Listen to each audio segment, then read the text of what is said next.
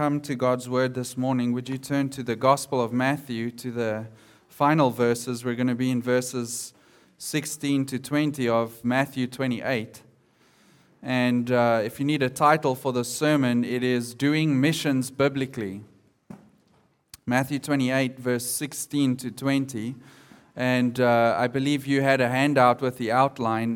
This is one of those bold sermons, perhaps by a foolish preacher who went for 8 points instead of just 3, right?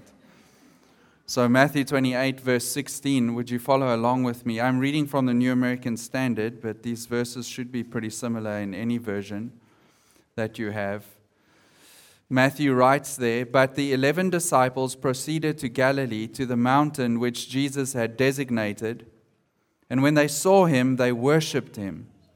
But some were doubtful. And Jesus came up and spoke to them, saying, 'All authority has been given to me in heaven and on earth. Go therefore and make disciples of all the nations, baptizing them in the name of the Father and the Son and the Holy Spirit, teaching them to observe all that I commanded you. And lo, I am with you always, even to the end of the age.'" Now, I've mentioned our village of Mawarero. Let me tell you what life is like for the people there.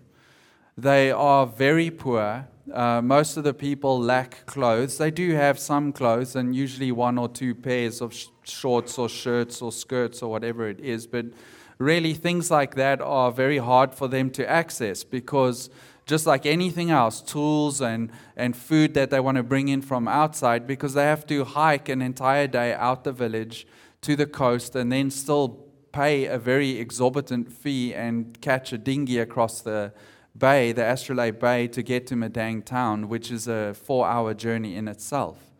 It's very difficult. Healthcare in Papua New Guinea in general, as you may be aware, is almost non-existent. It's good in some places, but generally across the country, it's very poor. And especially in our village, though we have a little clinic there and a man who works harder trying to care for the people, there's almost never the supplies that he needs.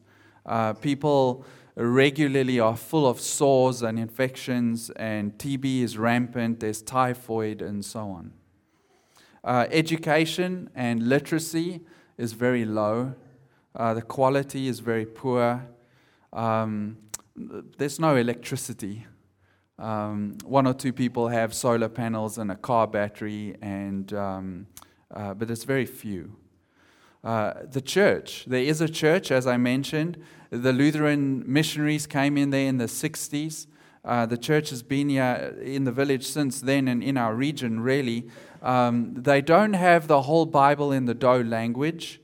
They have a New Testament that was done by Wycliffe many years ago. But the Dou language, as they speak it in our village, it doesn't exist, the Bible there. Our Lutheran church, they don't have fancy Fender guitars. Their guitars are falling apart and need repairs and so on. And the building is starting to need replacement. It's about to fall down. And if you were to go to one of these missionary sites like the Joshua Project or read the book I forgot the title, but the book that tells you about the world and the state of the church, you'll read that Papua New Guinea is 96% Christian, about 26% evangelical, and 1% unevangelized. So based on all of that I've just shared with you, what would you say missions in Mawarero should be? I can tell you what they want. The people in Mawarero village want us to come in and give them relief from their very difficult life. They want us to help them flourish and be healthy and wealthy and prosper. They want their life transformed in a very practical way. And as you know, many churches and organizations today would say that is exactly what we should be doing. I challenge you, not now, but afterwards, take the words church, mission, or Christian and then add them to those needs I just listed for you, and you will find organizations dedicated to doing just those things. you find many churches focusing on that. But you'll also find other missions organizations like ourselves and churches like this that are rather focused on preaching the gospel and planting churches and training church leaders. And the fact is, all of us claim to be fulfilling the Great Commission here in Matthew 28. So what does the Bible say missions in Mawarero should be? What does the Scripture say it should be? Well, in Matthew 28, we do find the answer. We find that Jesus, the master architect and builder, has this construction plan for his church, the way he will build the church. And as we work through this, I've put it under 8 aspects of the missions task. And we'll find that Christ has not given us many options, but he has given us only one as to what missions should be in Mawarero. It's a very narrow focus, and in Matthew 28, you're going to find that the task is this: we are to plant churches. That is the mission Jesus has given his church. It is a command in Matthew 28 to plant churches. And I trust that as we work through this passage, that will become clear to you, and that you'll see our missions efforts in Mawarero or anywhere in the world, as we think about what missions is and what it is we should be doing, that it needs to fall within this narrow framework that Christ has given us of planting churches. Listen, there are many things that you can do within those boundaries, but those are the boundaries. We are about planting churches. So as we work through this passage, I just want to warn you up front, it's going to be somewhat unbalanced. Some points we will have to move through quickly, but others I'll pause and we need to think through it in some detail. But as we go to the passage in verse 16, look at that with me, we find the first aspect of the church's mission, and it's this: the laborers. Who are they? It's all disciples. Look at verse 16. Matthew writes, "But the 11 disciples proceeded to Galilee, to the mountain which Jesus had designated." Now, you might think I'm contradicting what Matthew said there, but what we find is that it is not only the 11, they are the focus of Matthew in this passage, because he's just followed them from where they got scattered after Jesus' death, and he's focusing on himself and the others. Judas is now dead, having betrayed Christ. And he's also focusing on them because these apostles are the ones that Jesus sends out as the foundation of the church. And so they are the ones that start this Great Commission and set it going. But even in the context of this passage itself, we can see that it is not only for the 11. Look down at verse 19. We see the scope of this mission is make disciples of all nations. Well, that already tells you it's going to extend beyond the 11. And not only that, but its duration. Look at verse 20. Jesus says there, "I am with you always, even to the end of the age."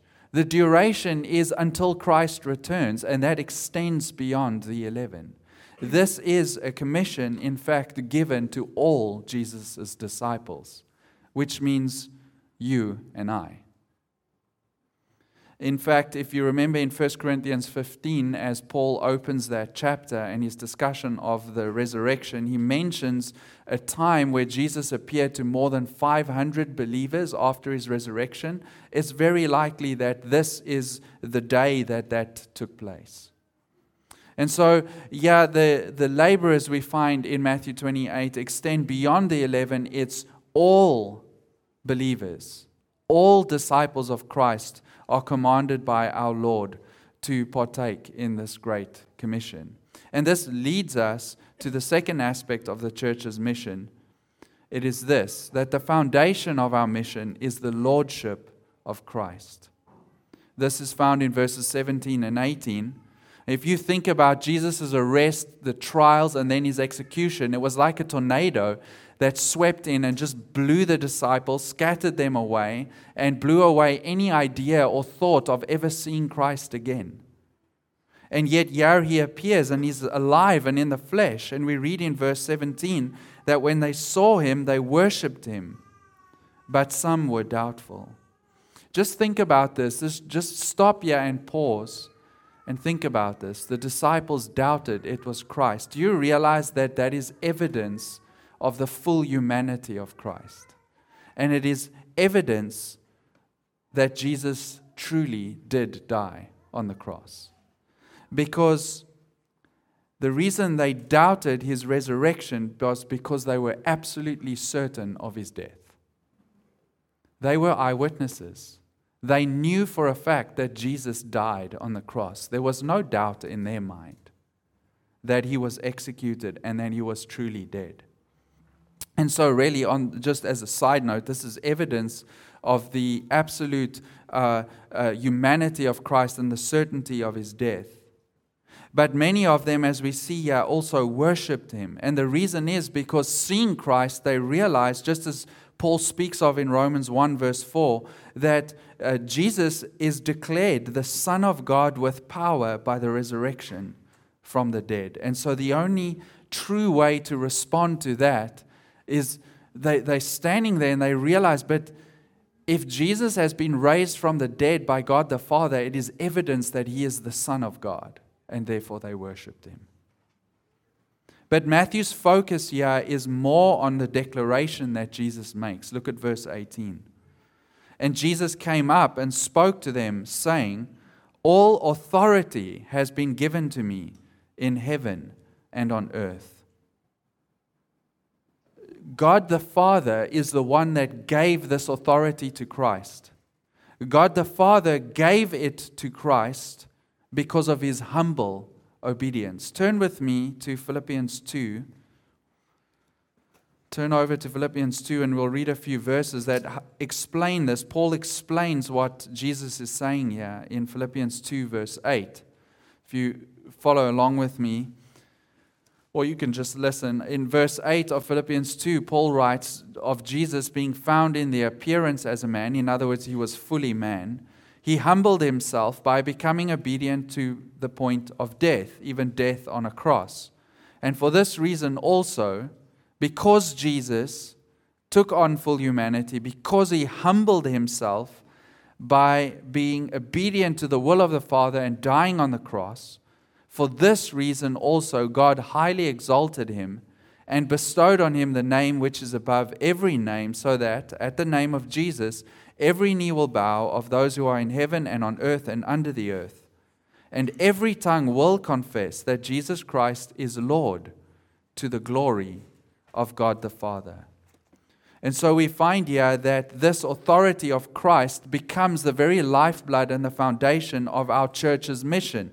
You see that back in Matthew 28. Jesus says, all authority has been given to me in heaven and on earth. Therefore, it has consequences. Jesus' lordship has consequences for the church. And we start to see those consequences in the third aspect of our mission, and it's this. The right of the church's mission is the prerogative of Christ. Look at verse 18 again. All authority has been given to me in heaven and on earth.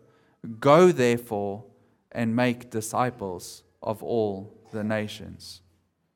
My friends, I'm pretty sure here in Australia, just as we do in South Africa, just as we do in Papua New Guinea and all over the world, you hear much about rights. Lots of people are speaking about rights. Most of them are unbiblical and the wishful thinking of a fallen mankind. But we, as the disciples of Christ, we have the right to fulfill the mission Jesus has given us, because Jesus has prerogative. Now, that is not a word you would typically use in a sermon, is it, France?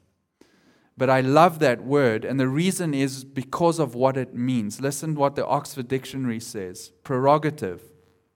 It is the special right or privilege exercised by a monarch or head of state over all other people, which overrides the law and is in theory subject to no restriction. The second use is it's the special right or privilege possessed by a person, a class, or a body. God gave Jesus prerogative. He has the special right over all authorities, whether they're angelic, demonic, or earthly.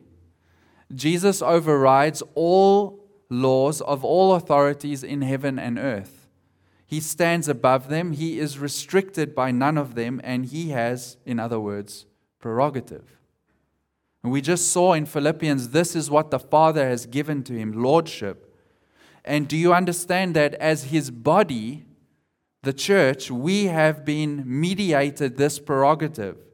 We have a special right given by Christ to fulfill our mission. That is what Jesus says. All authority has been given to me in heaven and on earth. Go therefore. His lordship has implications for us. That means that we as a church, when we do obey Christ's commission in these verses, and we fulfill our mission as the church, there is no authority or law on this earth that can prohibit us from doing so. You see, the apostles heard this from Christ, and Christ having ascended. If you turn over to Acts 5 with me, just a few pages in your Bible, Acts 5, you'll see how they understood this. They understood that they had been given prerogative, the right by Christ based on Christ's lordship, not our own, but Christ's. Acts 5 verse 28, it's in the context of the apostles being arrested for preaching Christ. The Sanhedrin, the Jewish leaders, arrest them and they jail them, and an angel lets them out, and they continue preaching in the temple, and then they are brought in before the council, the Sanhedrin. And verse 27, we see that the high priest questioned them.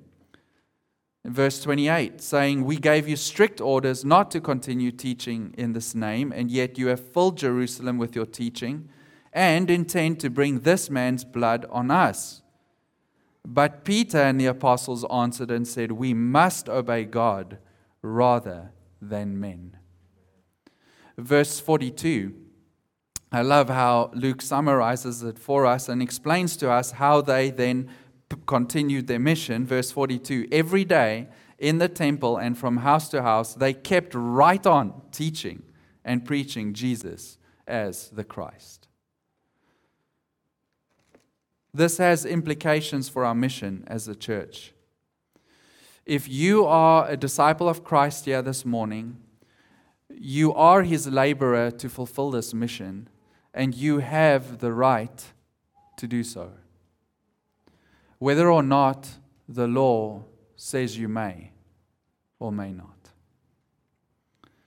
You know that not only in this country but all over the world, laws are being passed and do exist and have existed for many decades that directly attack the mission of the church. Laws like preventing us from preaching against sin, laws which outlaw biblical counseling, which prevent conversions to Christ, or preaching Christ, or the Christianity in general, or even the Bible. Laws are becoming specific as to you shouldn't even read Romans 1. Despite that, you and I must fulfill the mission Jesus has given us. This is where God's charge to Joshua stands true for you and I. Do you remember the words that God said to him? Be strong and very courageous. You know, the irony is that a Christian, a believer in Christ, is the most faithful citizen you can find within any nation. Because we love obeying authority that God has placed there. We lead faithful lives. But when we are confronted with laws which hinder the gospel or call us to compromise our faith, we know that based on the authority of Christ, we can disobey. And we can do it with a clear conscience and we can preach Christ because He is Lord. Now, His Lordship is also the foundation of the fourth aspect of our mission, and it's this. The message of the church's mission is proclaiming Christ as Lord. Jesus says, "Go therefore and make disciples." In order for us to fulfill our mission, we need to preach Christ. And at the heart of the gospel message is that Christ is Lord. That encompasses the proclamation of His death and His burial and His resurrection and His work for us on the cross. But as we saw in Philippians 2, it comes down to the fact that God, having done all of that, has made Christ Lord. At Pentecost, Peter, when he concluded his gospel sermon, listen to how he concluded it in Acts 2, verse 36. Let me just read that for you. Having preached the gospel, preached Christ and His death on behalf of sinners, this is how Peter summarizes the gospel message. He says there in Acts 2 verse 36, "Therefore let all the house of Israel know for certain that God has made Him both Lord and Messiah," or Christ, this Jesus, "whom you have crucified." You see, the lordship of Christ determines not only it determines our message, it determines the fact that Jesus is Lord. It means we must preach the consequence of His lordship. Not only that Jesus is Lord, but what is the consequence? The consequence of Jesus being Lord is you need to repent. Because if Jesus Christ is Lord of heaven and earth, it means you, being a rebel against God, are accountable to Him.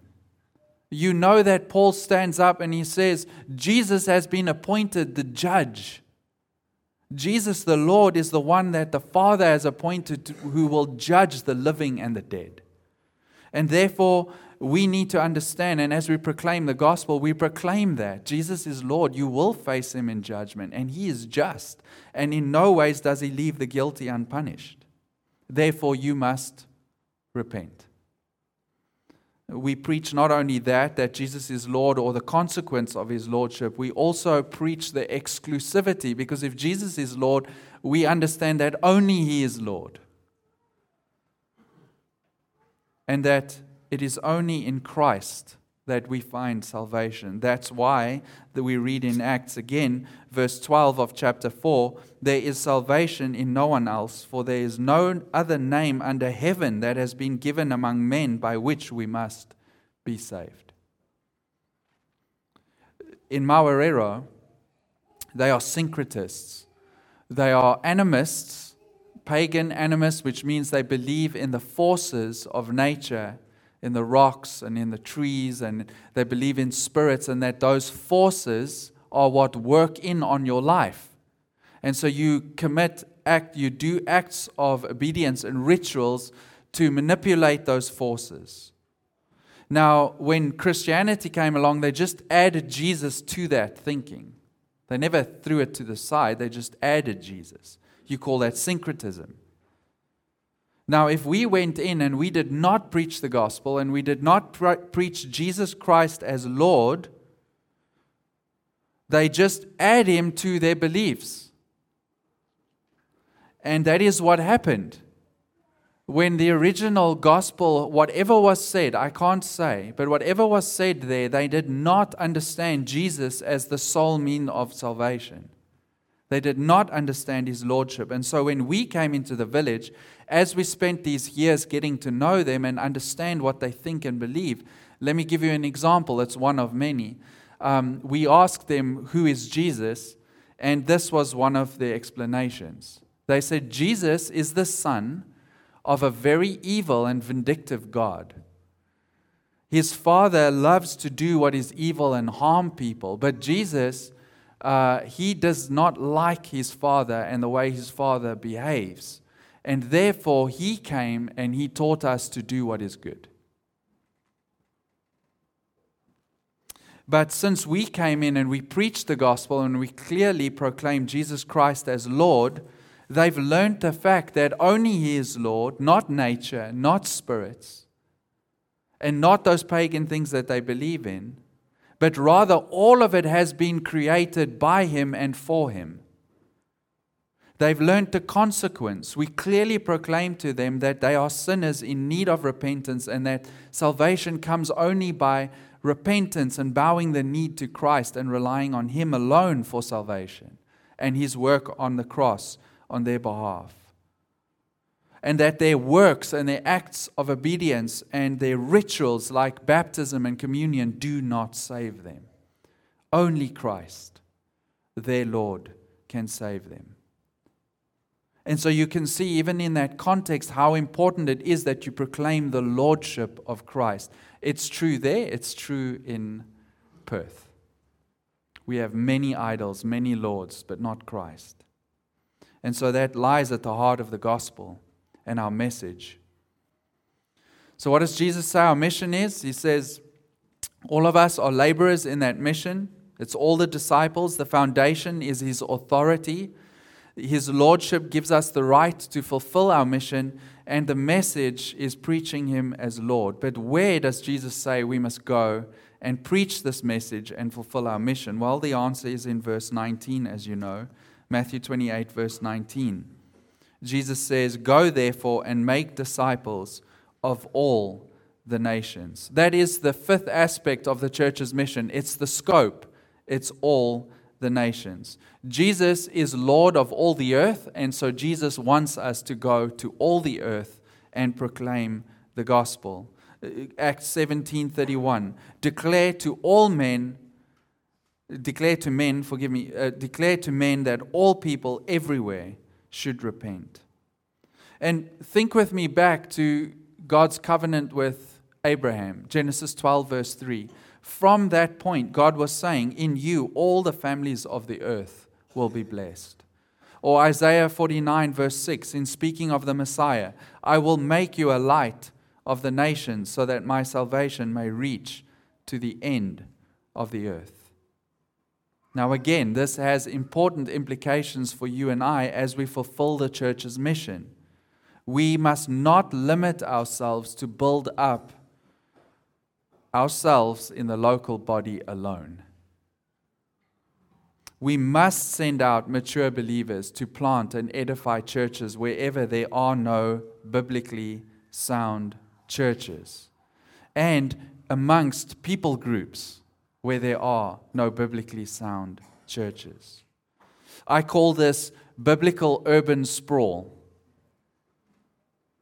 And we can see how this happens in the sixth aspect, and that is the tasks of the church's mission. Read with me verses 19 and 20. Jesus says, "Go therefore and make disciples of all the nations, baptizing them in the name of the Father and the Son and the Holy Spirit, teaching them to observe all that I commanded you." The tasks of the church's mission, that's the sixth aspect. And the first task Jesus gives us is to go. Because He's Lord of all the earth, He wants us to go to all the earth. You and I cannot be lazy laborers. We have to be diligent. If you have friends, family, work colleagues, the way I always say it is, if it's human and alive, it's a target for evangelism. It's a target for our mission, to preach Christ. And you need to think about this. Jesus says go. He wants us to be intentional. That's the point. We need to pray for opportunities. Pray to Christ and ask Him, give me opportunities to preach you. And then we need to also work hard at making opportunities. Don't sit back. The Christian life is about doing things. It's about working. Work out your salvation with fear, trembling, knowing that it's God who is at work in you. You give 100%, God gives 100%. Make opportunities. And then when God gives us those opportunities, take them and preach Christ. Think about the believers who were persecuted in the early church after Stephen is murdered and Saul is causing havoc in the church. The believers are scattered. And what do the believers who go out and eventually end up in the area of Antioch, north in Syria, in that Antioch, what do? They're preaching to the Jews, but then they're like, hey, why do we do only the Jews? Let's preach to the Gentiles too, the Greeks. They just took every opportunity. It's human, it's alive, and it needs Christ. And so they preached the gospel. And think about that. What church sent out Paul and Barnabas as missionaries? It was the church of Antioch. So when you and I are intentional like this, Christ builds the local church. And He expands the local church within the local community. But Jesus said, go, and you need to think of this. We need to constantly be pushing outward toward all the nations, because that's the goal. So build the local church, but constantly be pushing out. Go make disciples of all the nations. Keep your eyes on the horizon. Where's the next place? Think about this. John 10, verse 16, Jesus said this to His disciples, I have sheep not of this fold. I must bring them also. He's speaking to the Jews, and He's speaking of the Gentiles. So as we look to the horizon, and as we think of those of that other fold, we do need to pass through several fields to get to them, right? So this is how you can look at it. Think of it in this way. As I think of the nations, as I constantly want to see the gospel go to the nations, I need to pass through my suburb and the next suburb. I need to pass through the next town. I need to pass through the next cultural group, the next language, the next nation, and constantly be finding God's sheep. Think about this. The next nation may be right here in Perth. That's the nature of our world today. And so we constantly need to be preaching the gospel and looking forward to bring people in from all nations. You shall be my witnesses both in Jerusalem, in Judea and Samaria, and even to the remotest part of the earth. That is the mission Jesus has given us as His disciples. For the Jews, this was very important to hear because, as you know, they're very inward focused. We are God's people. Very self-focused, and Jesus had to tell them, you need to go out. And you and I'm not sure how much here in Australia, but in South Africa, where I come from, we are a very churched culture. You can meet, every second person you meet on the street goes to church or will call themselves a Christian. And we get very comfortable doing church. We get very inward focused. But Christ says, go. Well, the second task, that's the first task, go. The second is make disciples. Jesus says, go and make disciples. And when Christ is saying that, He's telling us, just do what I did. Do what I did. Think about what Jesus did. He went around to the towns and villages of Israel and He was preaching His word, calling people to believe in Him and to repent, for the kingdom of heaven is at hand. And those who believed in Him became His disciples. They followed Him eagerly. They went around with Him listening to His teaching. They obeyed Him. And that's what a disciple is, a believing, obedient learner. That's all a disciple is, a believing, obedient learner. And how we make disciples is the same way Jesus did it. We preach the word. Peter says in 1 Peter 1, verse 23, you have been born again, not of seed which is perishable, but imperishable. That is, through the living and enduring word of God. That is how you are saved. Let me ask you this. How were you saved? Was it perhaps your parents who preached the gospel to you? Is it perhaps one of your children who preached the gospel to you, their parent? In my case, my grandfather a few years ago was on his deathbed in his 90s and never interested in the gospel. But at that time, God was gracious and I spent his final weeks with him just preaching Christ. And God saved him. Is it perhaps a Sunday school teacher, or were you invited to church? Was it a Bible study at a college campus? Did you receive counsel? Did you hear some famous preacher on the radio? I met someone a few weeks ago who was telling me of a doctor who worked diligently for years in a village, but his purpose in being there was preaching the gospel. And so as he worked with his patients, and cared for people in the village, he constantly preached Christ, constantly, and would bring them into the local church that he was a part of. Or a teacher teaching English in some foreign country. Or in our case, for the people of Maurero, a missionary actually sent for that purpose. Now, here's something I want you to realize because of the state of missions in evangelical churches today. Just doing good Bible-based deeds does not make disciples. If you even think about the good deeds of Christ and the miracles that He did and the way that He cast out all demons, all sickness, everything out of Israel while He was there, the focus was always on the message preached and on His person to attest to Him as Messiah. But the miracles were not the purpose of Jesus' ministry.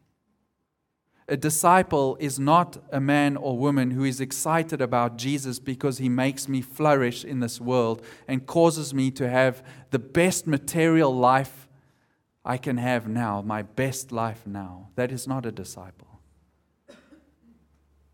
The purpose of Jesus' good deeds, His miracles, as we look at His life, was a test to His message and the Word of God preached. Listen to this. In Luke, when Luke records for us what's happening in the life of Christ in Galilee, people are saying, what is this message? For with authority and power He commands the unclean spirits and they come out. So even the miracles are pointing to the truth that Christ is proclaiming. Verse 43 of that same chapter, Jesus says, I must preach the kingdom of God to other cities also, for I was sent for this purpose. In Acts, when Luke summarizes for us the spread of Christianity and the gospel, listen how interesting it is, how he words it. He says, Acts 12, verse 24, but the word of the Lord continued to grow and to be multiplied. You see, doing good deeds as a Christian in the name of Christ is not making disciples.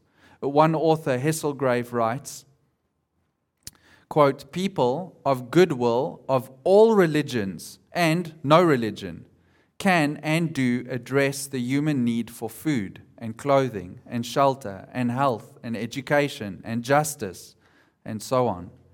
But Christians and only Christians can be expected to preach the gospel, win men and women of all nations to Jesus Christ, and establish churches that will worship and witness until Christ returns. That is so true. Only we have the gospel. Anyone can go and do good deeds. Two friends of mine, Brian Biederbach and Joel James, wrote an article in a seminary journal, and they wrote the following. Let me quote. The Apostle Paul did not say that God was well pleased to save sinners through the foolishness of the gospel mercied, but rather through the foolishness of the message preached. 1 Corinthians 1, verse 21. You see, it's only preaching Christ from the Word that makes disciples. Paul says, I am not ashamed of the gospel, for it is the power of God for salvation to everyone who believes. My friends, as you know, the church in general, and I didn't realize this till I got on the missions field, but the church in general has been focusing on social justice and doing good deeds and not on planting churches, not on proclaiming Christ. Now let me explain to you how bad this is. And again, this I can tell you because I've been on the field now for 3.5 years. What would have happened if we went into Maurero and we went in and we helped them with their poverty and with water and medical and school, but we did not focus on planting a church through the preaching of the gospel? What would have happened? Let me explain. In animism, before Christ was ever heard of, the goal of animism, the goal of manipulating and understanding the forces in nature and the spirits, the goal is to understand that, to do rituals, do the right things, not go to the wrong places, ward off sorcery, do sorcery against your enemies, and so on, in order to get wealth, good health, and an easy life. That is the stated goal of animism. Bring along Lutheranism in the 60s, and our village saw getting baptized makes you a Christian. Taking communion, the ritual of baptism makes you a Christian. Taking communion regularly washes away the sins you've built up to that point. And then belief, faith, in their worldview is doing acts of obedience to different commands in the Scripture. And every day, every Sunday that we've attended that church and we hear them preach and teach, their stated goal is we need to do those things because if we don't, we won't get wealth, health, and an easy life. Now, let me ask you again, if we went in and we brought them wealth, health, and gave them an easy life, do you see what would happen? We would reinforce paganism. In fact, even something as good as just doing Bible translation can have the same impact. About a month ago, a man named Jeremiah from a village in a different language group showed up at my porch, and he said to me, I want you to come and do this work in my village. And so I'm a little more savvy nowadays as to the animistic way of thinking, so I said to him, why? What is it you want us to do? So he said to me, well, I need you to come into my village and I want you to do Bible translation and literacy. So I said, that's great, but why? So he said, well, the thing is our youth are getting caught up in all kinds of bad things and they no longer respect the old ways. And I need you to come in so that our culture can be preserved. The problem, he said, is Melanesian Pidgin. He says, because nowadays all the young people are speaking Pidgin, but they're losing our home language. So I understood the source behind that. So I looked him in the eyes and I said, Jeremiah, do you believe your language has power? He said, yes, absolutely.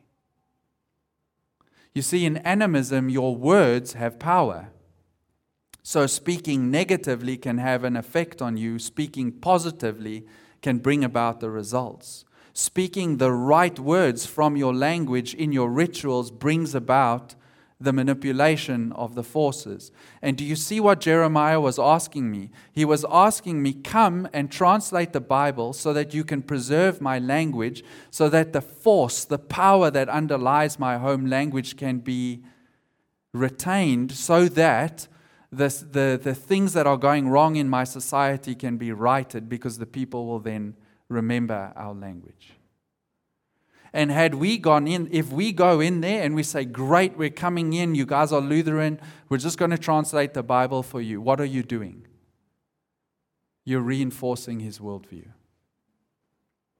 So even something as good as Bible translation, if you separate it from the preaching of the gospel and planting churches, it can be bad. Or, more likely, useless.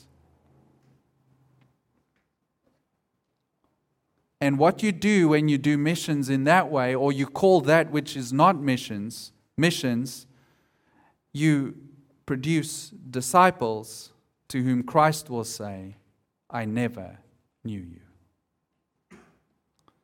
It is only because we went in and we proclaimed the gospel message from the word of Christ that we have believers in Mawarero today. But as you know, it doesn't end there. We go, we must make disciples, we must also baptize those disciples. And so that's the third task we are given by Christ. Baptize the disciples. And that's a public declaration that I now have bowed my knee, I have repented, and my faith is in Christ. and I have fully submitted to Him. And as you know, God's desire is that those baptized disciples gather together in local congregations where we are dedicated to learning from Christ and obeying Him. We are born through the Word, and in the Word we continue. And so the fourth task Jesus gives us is to teach. To teach disciples. Go and make disciples of the nation, baptizing them in the name of the Father, the Son, and the Holy Spirit, teaching them to observe all that I have commanded you. Think about John 14. Jesus said this, verse 23. If anyone loves me, he will keep my word, and my Father will love him, and we will come to him and make our abode with him. We disciples are dedicated to the word of God. John 15, verse 4. Abide in me and I in you. As the branch cannot bear fruit of itself unless it abides in the vine, so neither can you unless you abide in me. How do we abide in Christ? By learning all that Christ has commanded us. John 17, verse 17, Jesus prayed for you and I. He said to the Father, sanctify them in the truth. Your word is truth. That means that we need to be taught the Bible, we need to be discipled, we need to be counseled, and all of this, as you know, takes place in the local congregation.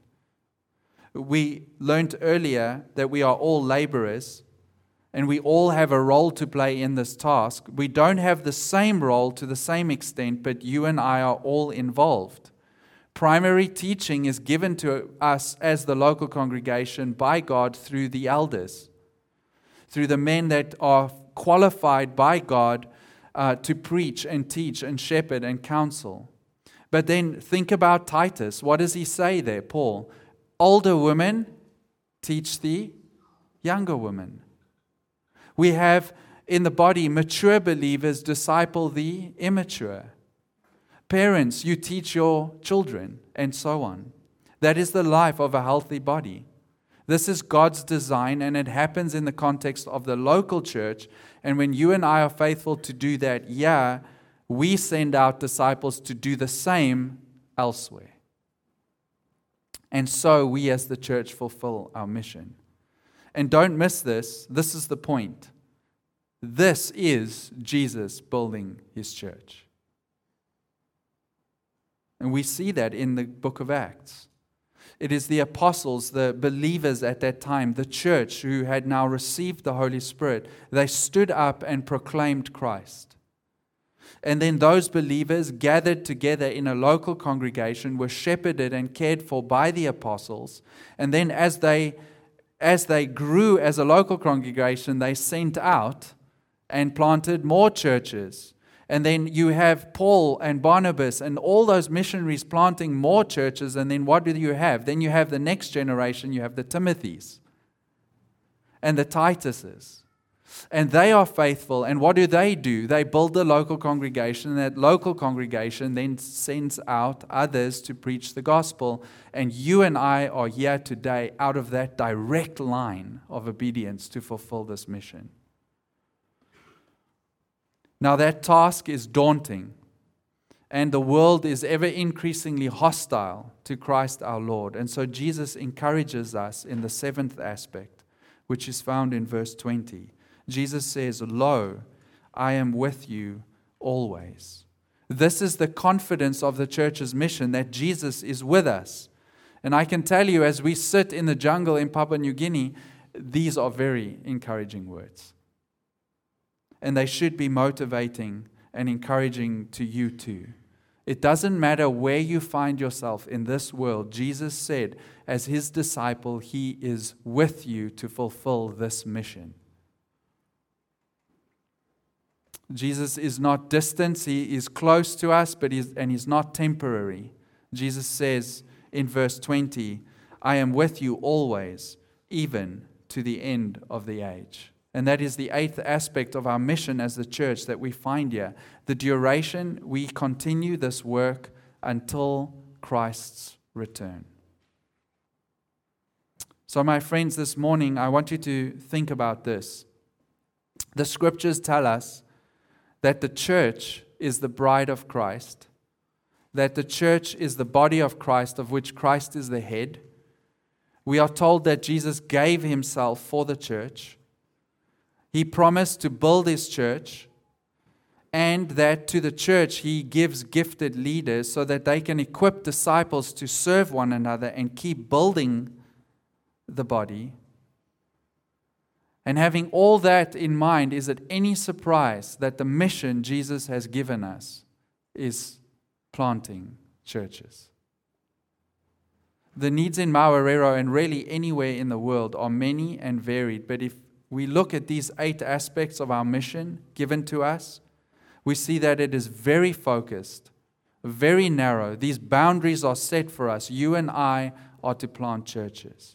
Go to all the nations, all of us to labor in the task, making disciples, preaching Christ boldly, baptizing those believers, teaching them. And Jesus says he will enable us, and then he encourages us, telling us he is with us. Let me pray.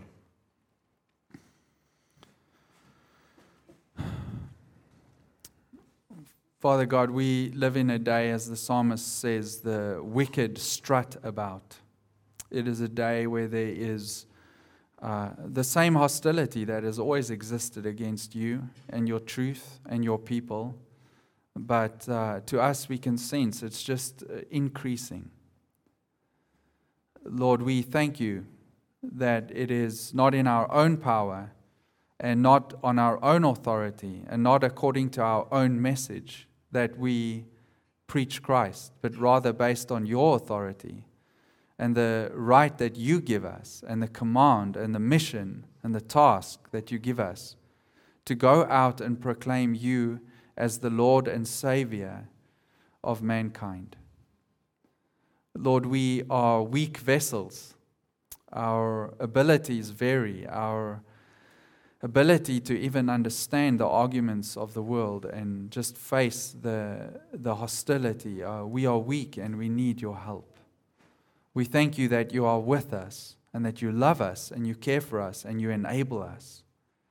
Lord God, we pray that you would give us many opportunities, whether it be in our own homes, with our own family, with our friends, with our colleagues, just in the world in general, to those places to which you send us, like Mawarero and Papua New Guinea and all over the world, Lord.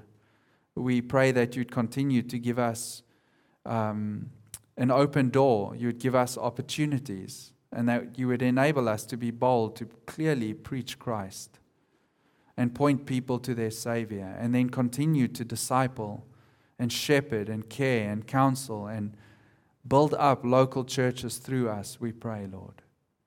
Build up this congregation and then others in the Perth area. And Father God, we do thank you that though we are weak, you can make us strong and very courageous. And we can lean on your enabling. And we can do so with great joy. And we can do so bringing great glory and honor to your name. And Father God, that is our will today, that you would encourage us through the truth of Matthew 28 and enable us and embolden us to do this task. And we pray this in Christ's name. Amen.